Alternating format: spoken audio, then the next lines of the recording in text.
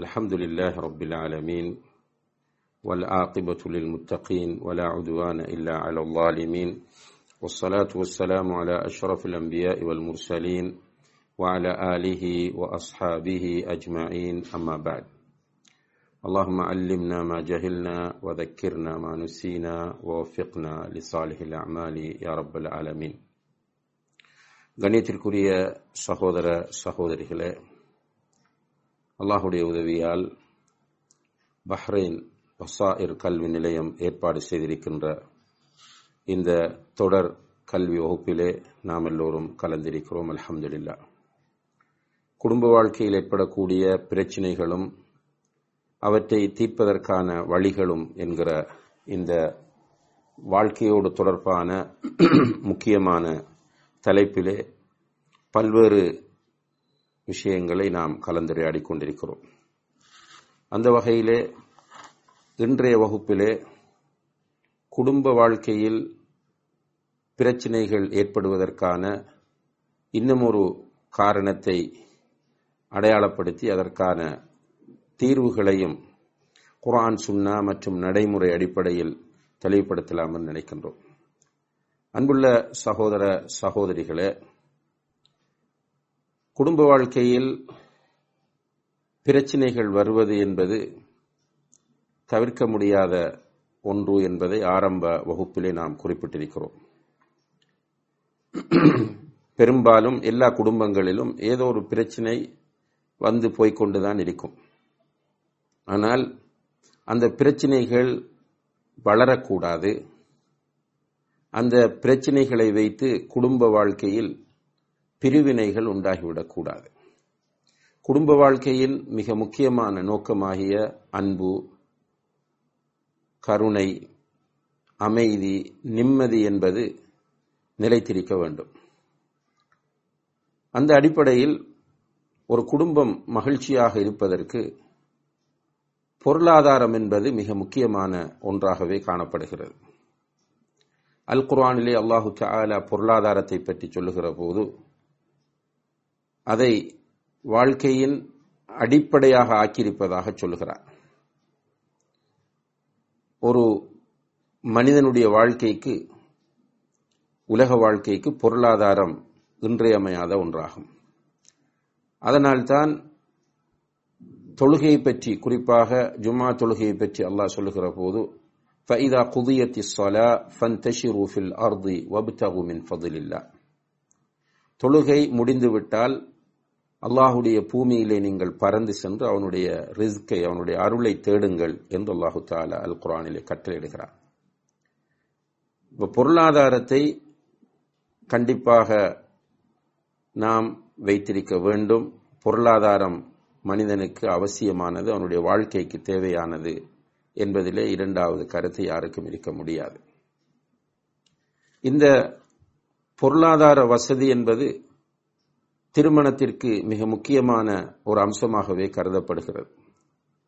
எனவேதான் ரசூல் ஸல்லல்லாஹு அலைஹி வஸல்லம் அவர்கள் யா மஅஷர ஷபாப் மன் இஸ்ததாஅ மின்குமுல் பாஅத ஃபல்யதஸவ்வஜ், வாலிபர்களே, உங்களில் யாரிடத்தில் பாஅத் இருக்கிறதோ அவர் திருமணம் செய்து கொள்ளட்டும் என்று சொல்கிறார்கள். அல் பாஅ அல்லது பாஅத் என்று சொன்னால் பொருளாதார வசதியும், அதாவது திருமணத்திற்கு தேவையான அளவு பொருளாதார வசதியும் உடல் வலிமையையும் குறிக்கும் என்று ஹதீஸ்களை அறிஞர்கள் குறிப்பிடுகிறார்கள்.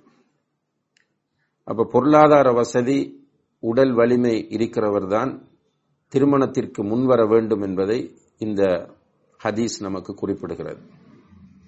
மனைவிக்கு மகர் கொடுக்க வேண்டும், அதுபோல அவளை தங்க வைப்பதற்கான தங்குமிட ஏற்பாடு செய்து கொடுக்க வேண்டும், அவளுக்கு உணவு வழங்க வேண்டும், அவளுடைய அடிப்படை தேவைகளை நிறைவேற்றி வைக்க வேண்டும். இவைகளெல்லாம் கணவனுடைய பொறுப்பாகும்.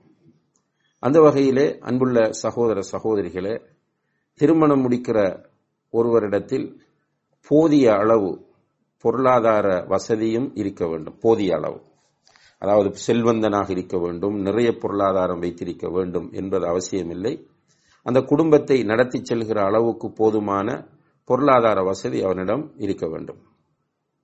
ஆனால் இன்று இந்த குடும்ப பிரச்சினைகள் ஏற்படக்கூடிய சூழ்நிலைகளையும் பார்க்கிற போது பொருளாதாரத்தை வைத்து வரக்கூடிய பிரச்சினைகளில் சில நேரங்களில் கணவனிடத்தில் தொழில் இல்லை, அதாவது திருமணத்திற்கு முன்னால் தன்னை ஒரு பெரிய பணக்காரனாக காட்டிக்கொள்வது, வசதி படைத்தவனாக காட்டிக்கொள்வது, தன்னிடத்தில் நிறைய சொத்துக்கள் இருப்பது போல சொல்வது, இப்படி சொல்லி திருமணம் செய்து கொள்கிறார்கள். அதற்கு பிறகு பார்த்தால் அவரிடத்தில் ஒழுங்கான தொழிலும் இல்லை, வருமான வழிகளும் இல்லை என்கிற போது நிச்சயமாக குடும்ப வாழ்க்கையில் அதை வைத்து பிரச்சினைகள் உண்டாகின்றன. அன்புள்ள சகோதர சகோதரிகளே, இப்படி நடந்து கொள்கிறவர்கள் உண்மையிலேயே தவறு செய்கிறார்கள். அதாவது திருமணம் முடிப்பதற்காக வேண்டி பொய் சொல்லுவது என்பது இஸ்லாத்தில் உள்ளதா என்று கேட்டால் கிடையாது.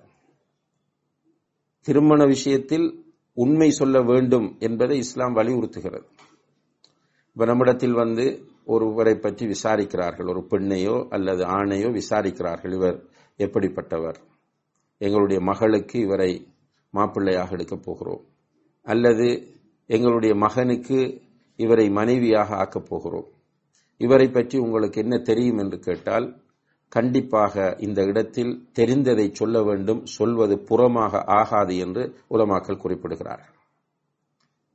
அப்ப திருமணத்தில் பொய் சொல்லி திருமணம் முடித்து வைக்க வேண்டிய அவசியம் இல்லை. அது ஒரு போலியான கதையாகும். அதாவது 1000 பொய் சொல்லி ஒரு திருமணத்தை முடித்து வை என்கிற அந்த கூச்சு, சிலர் சொல்லுகிறார்கள் 1000 தடவை பொய் சொல்லி, 1000 தரம் போய் சொல்லி வற்புறுத்தி அல்லது ஆசை ஊட்டி அவர்களை பற்றி நல்லெண்ண உருவாக்கி திருமணம் முடித்து கொடு என்பதற்காக சொல்லப்பட்டது என்று சொல்கிறார்கள்.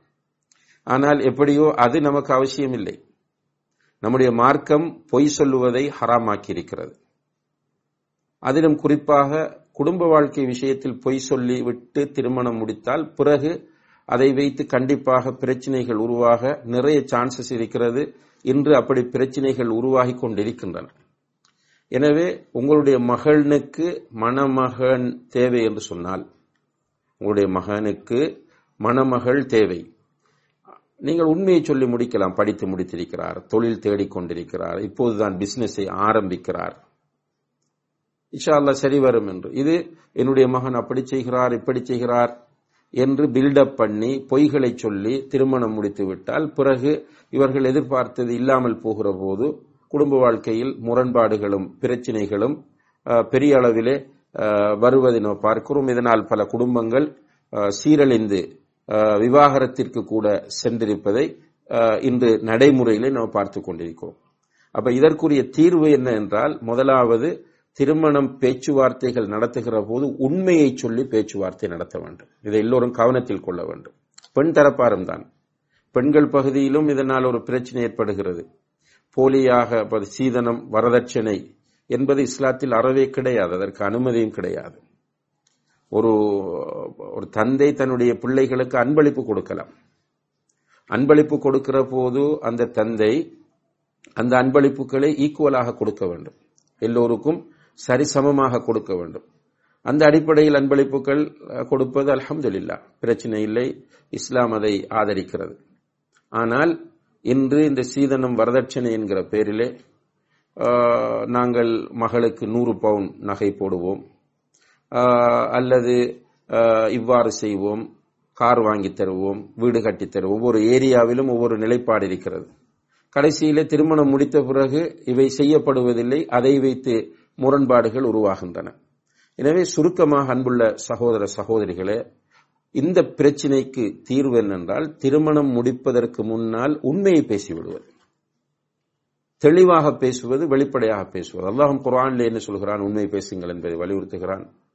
தெளிவாக வகூலு கௌலன் சதீதா, தெளிவாக பேசுங்கள் என்று அல்லாஹு தஆலா சொல்கிறான். எனவே தெளிவாக நாம் பேசிவிட வேண்டும். அப்படி இல்லாமல் நாம் பொய்களை சொல்லி இரட்டை கருத்தை தரக்கூடிய முறையில் தர்க்க ரீதியாக பேசி கடைசியிலே திருமணம் முடித்துவிட்டு அதற்கு பிறகு இவர்கள் நீங்கள் சொன்னதை தரவில்லை என்று அந்த பிள்ளையை டோர்ச்சர் பண்ணுவது, அல்லது இவர் தன்னுடைய உண்மையான நிலை, தன்னிடத்தில் வருமானத்திற்குரிய வழிகள் தெரியவில்லை என்று சொல்லும்போது தாழ்வு மனப்பான்மைக்கு உள்ளாகுவது என்பதெல்லாம் இன்று குடும்ப வாழ்க்கையில் நாம் காணக்கூடிய பெரிய பிரச்சனைகளாகும். அல்லாஹ் அந்த நிலையிலிருந்து நம்மை பாதுகாக்க வேண்டும். அடுத்ததாக பொருளாதாரத்தை அடிப்படையாக வைத்து வரக்கூடிய இன்னும் சில பிரச்சனைகள் இருக்கின்றன. கஞ்சத்தனமான கணவன்.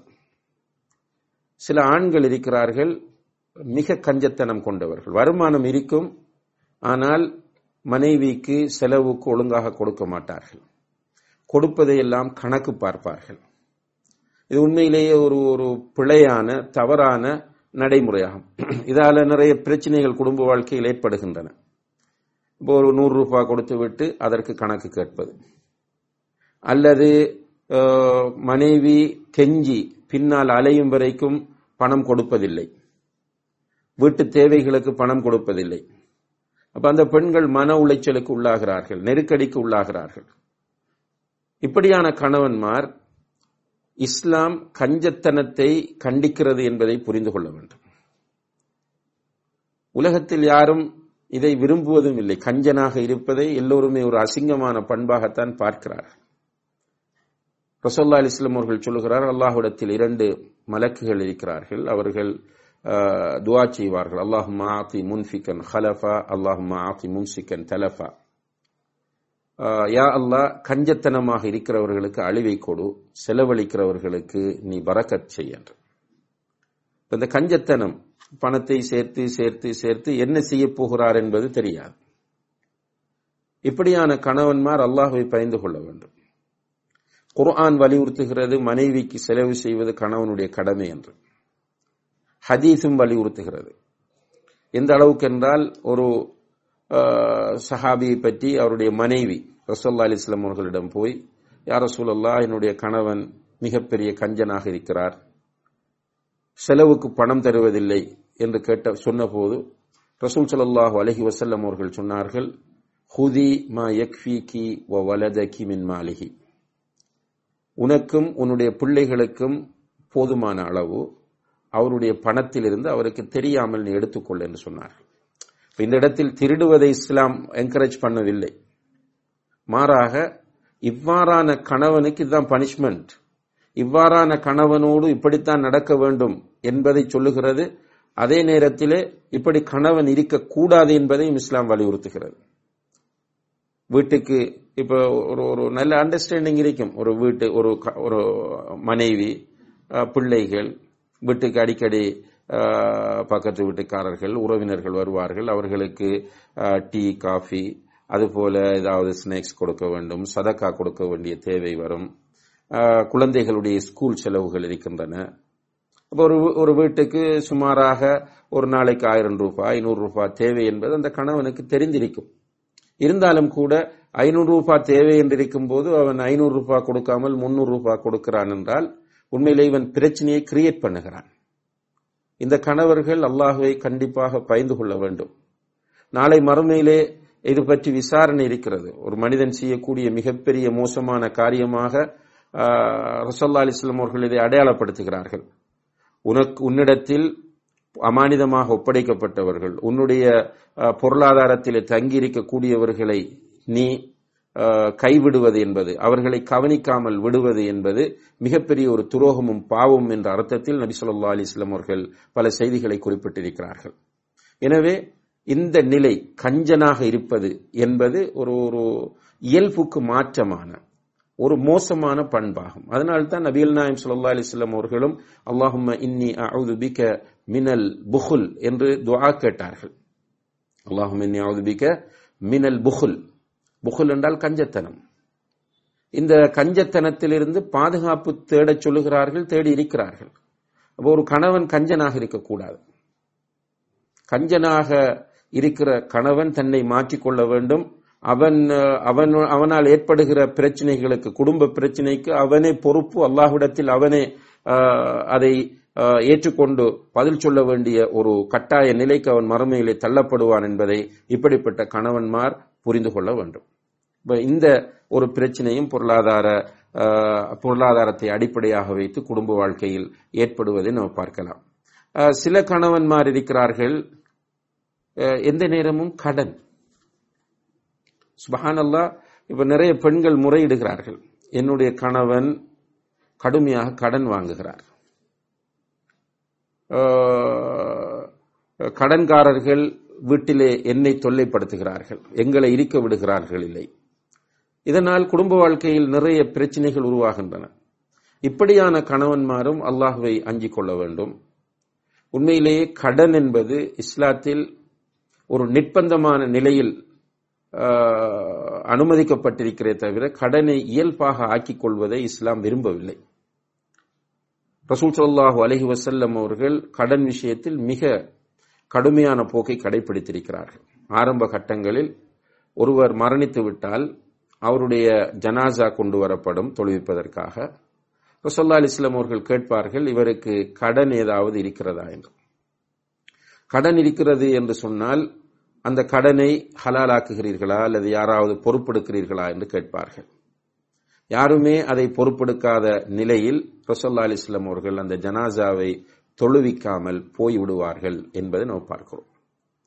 பிற்பட்ட காலத்தில் இஸ்லாமிய அரசு வளர்ச்சியடைந்து பொருளாதாரமும் திரைசேரியும் நிறைய பொருளாதாரம் வரக்கூடிய சூழ்நிலை வந்த பிறகு ரசூலுல்லாஹி அலைஹி வஸல்லம் அவர்கள் அந்த கடனுக்கு அவர்கள் பொறுப்பு நின்று விட்டுத்தான் அந்த ஜனாசாவுக்கு தொழுகை நடத்துவார்கள் என்பதை நாம் பார்க்கிறோம். அதே போல இந்த உலகத்திலே மிக சிறந்த ஒரு அமலாக கருதப்படுவது ஜிஹாதிலே ஈடுபடுவது என்பது. அதாவது இஸ்லாமிய அரசு ஒன்று இருக்கிறது, அது ஒரு படையை திரட்டுகிற போது அந்த படையிலே ஒருவர் இணைந்து கொண்டு போராடச் செல்கிறார் என்று சொன்னால், அதிலே போராடச் சென்று அதிலே ஷஹீதாகுவாராக இருந்தால் அவருக்கு எல்லா பாவங்களும் மன்னிக்கப்படுகின்றன. அப்படி ஒரு இஸ்லாமிய அரசு மேற்கொள்ளக்கூடிய இராணுவ படையெடுப்பிலே கலந்து கொண்டு கொல்லப்படுகிறவரை ஷஹீத் என்று சொல்லுவோம். அவர் ஷஹீதாக்கப்பட்டால் அவருடைய பாவங்கள் எல்லாம் மன்னிக்கப்படும் என்று சொன்ன அல்லாஹ்வுடைய தூதர் இல்ல தைன் என்று சொல்கிறார்கள், கடனை தவிர என்று சொல்கிறார்கள். இப்ப கடன் என்பது உண்மையிலேயே ஒரு நல்ல பண்பு கிடையாது, ஒரு நல்ல நடவடிக்கை கிடையாது.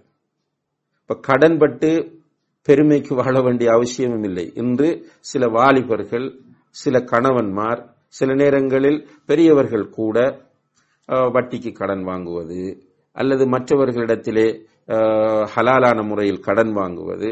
ஆனால் கடன் வாங்கும் போது கொடுக்கிற எண்ணம் அவர்களுக்கு இல்லை.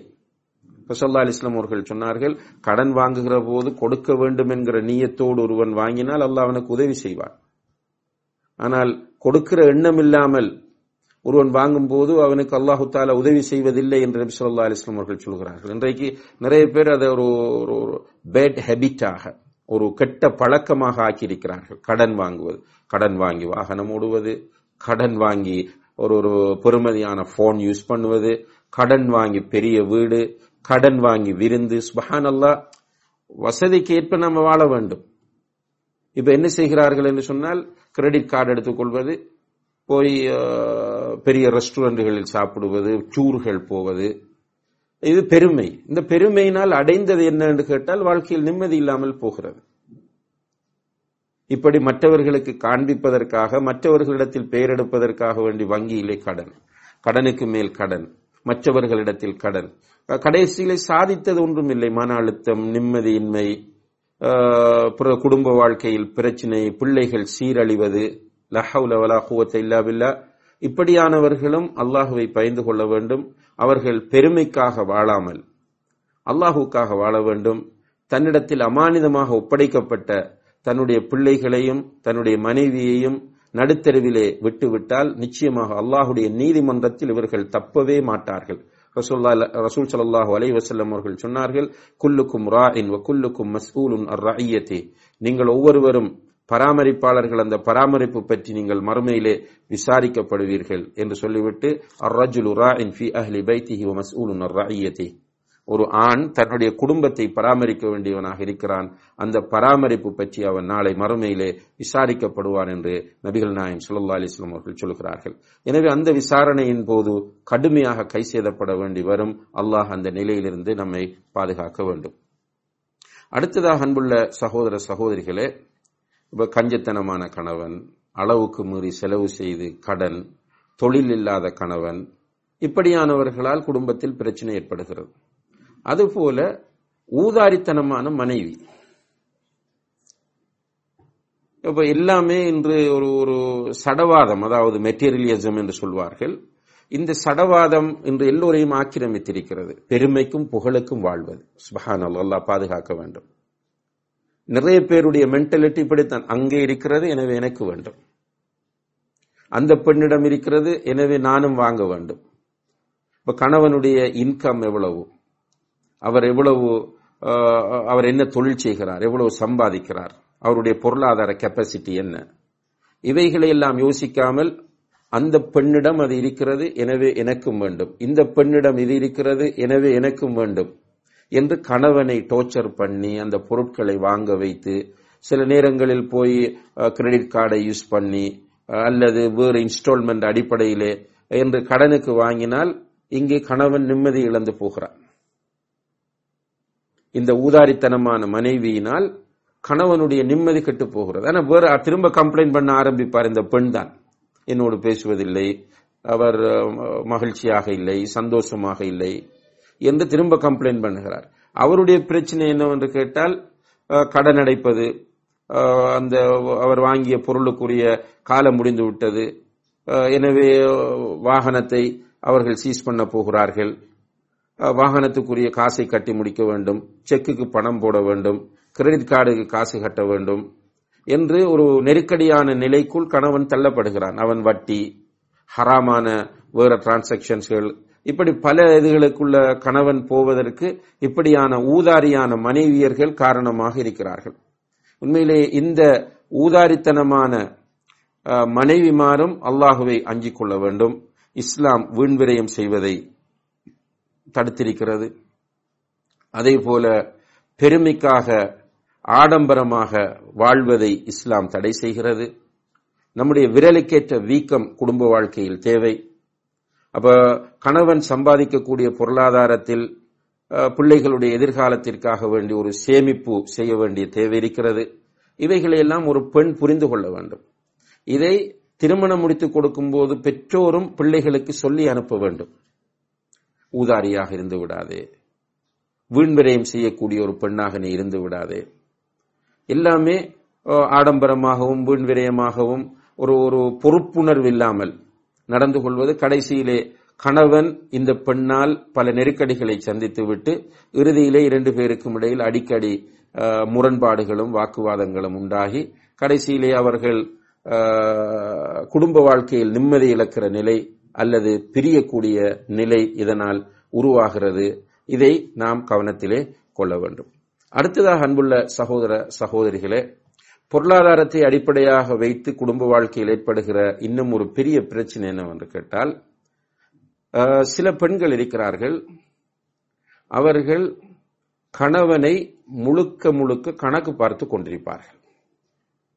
கணவன் சம்பளத்தை மனைவியிடத்தில் சொல்ல வேண்டும், எவ்வளவு இன்கம்.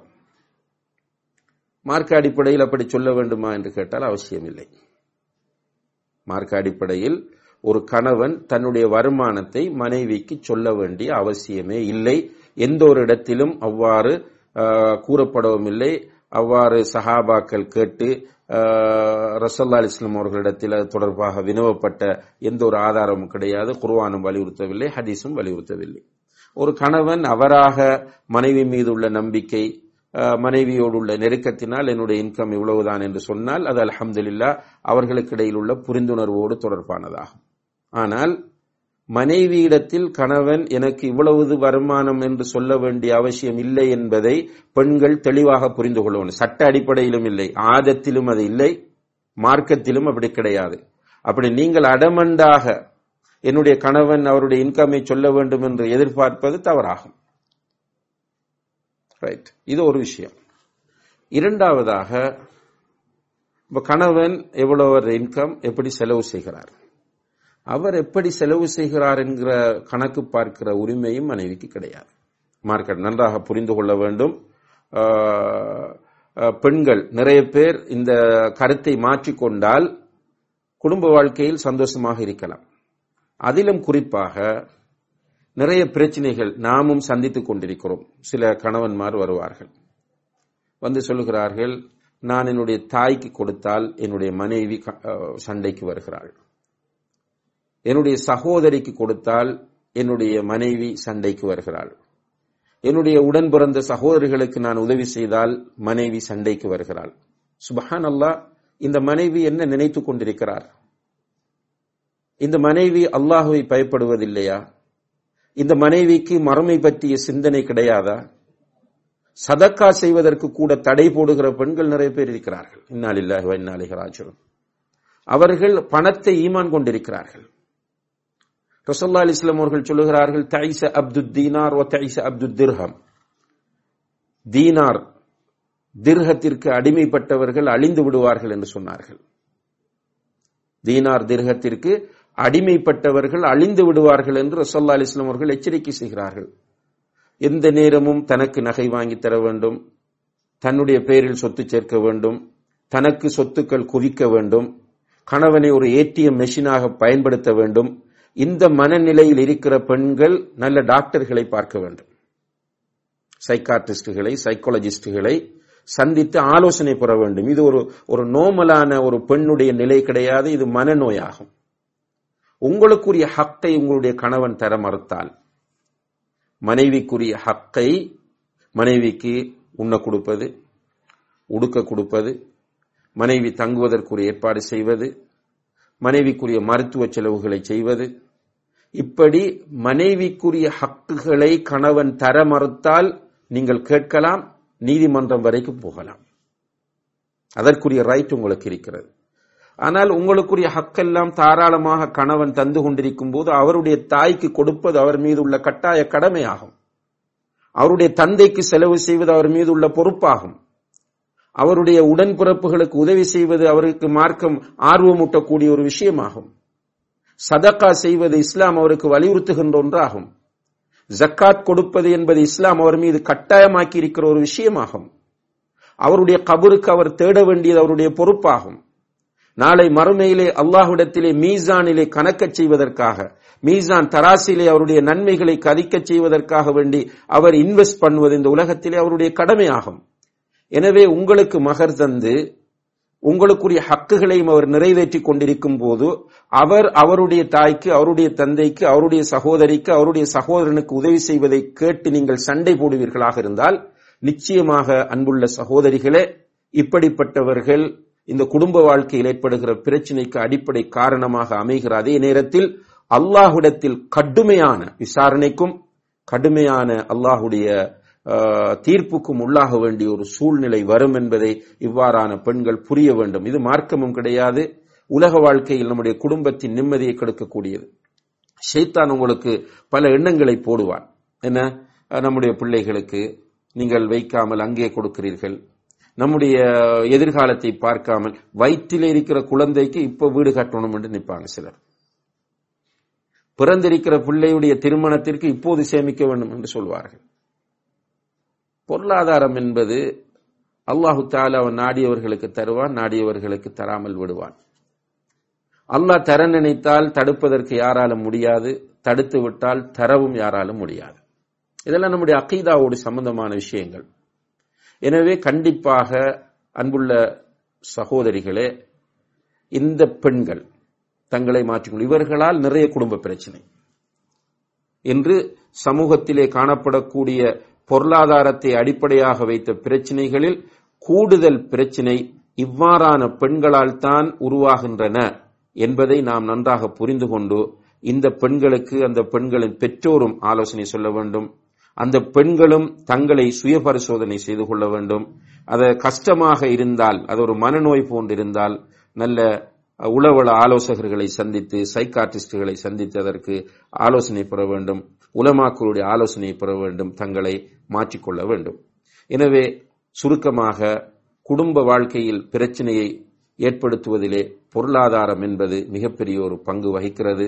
இந்த பொருளாதார விஷயத்தை இஸ்லாம் சொல்லக்கூடிய முறையில் ஆணும் பெண்ணும் கடைபிடித்தால் அல்ஹம்துலில்லாஹ் குடும்ப வாழ்க்கையில் பிரச்சனைகள் வராது. அல்லாஹ் ஜல்ல ஷானஹு வ தஆலா அப்படியான நல்ல குடும்பங்களாக நம்முடைய குடும்பங்களை ஆக்கி தந்தருள்வானாக. وآخر دعوانا أن الحمد لله رب العالمين والسلام عليكم ورحمة الله وبركاته.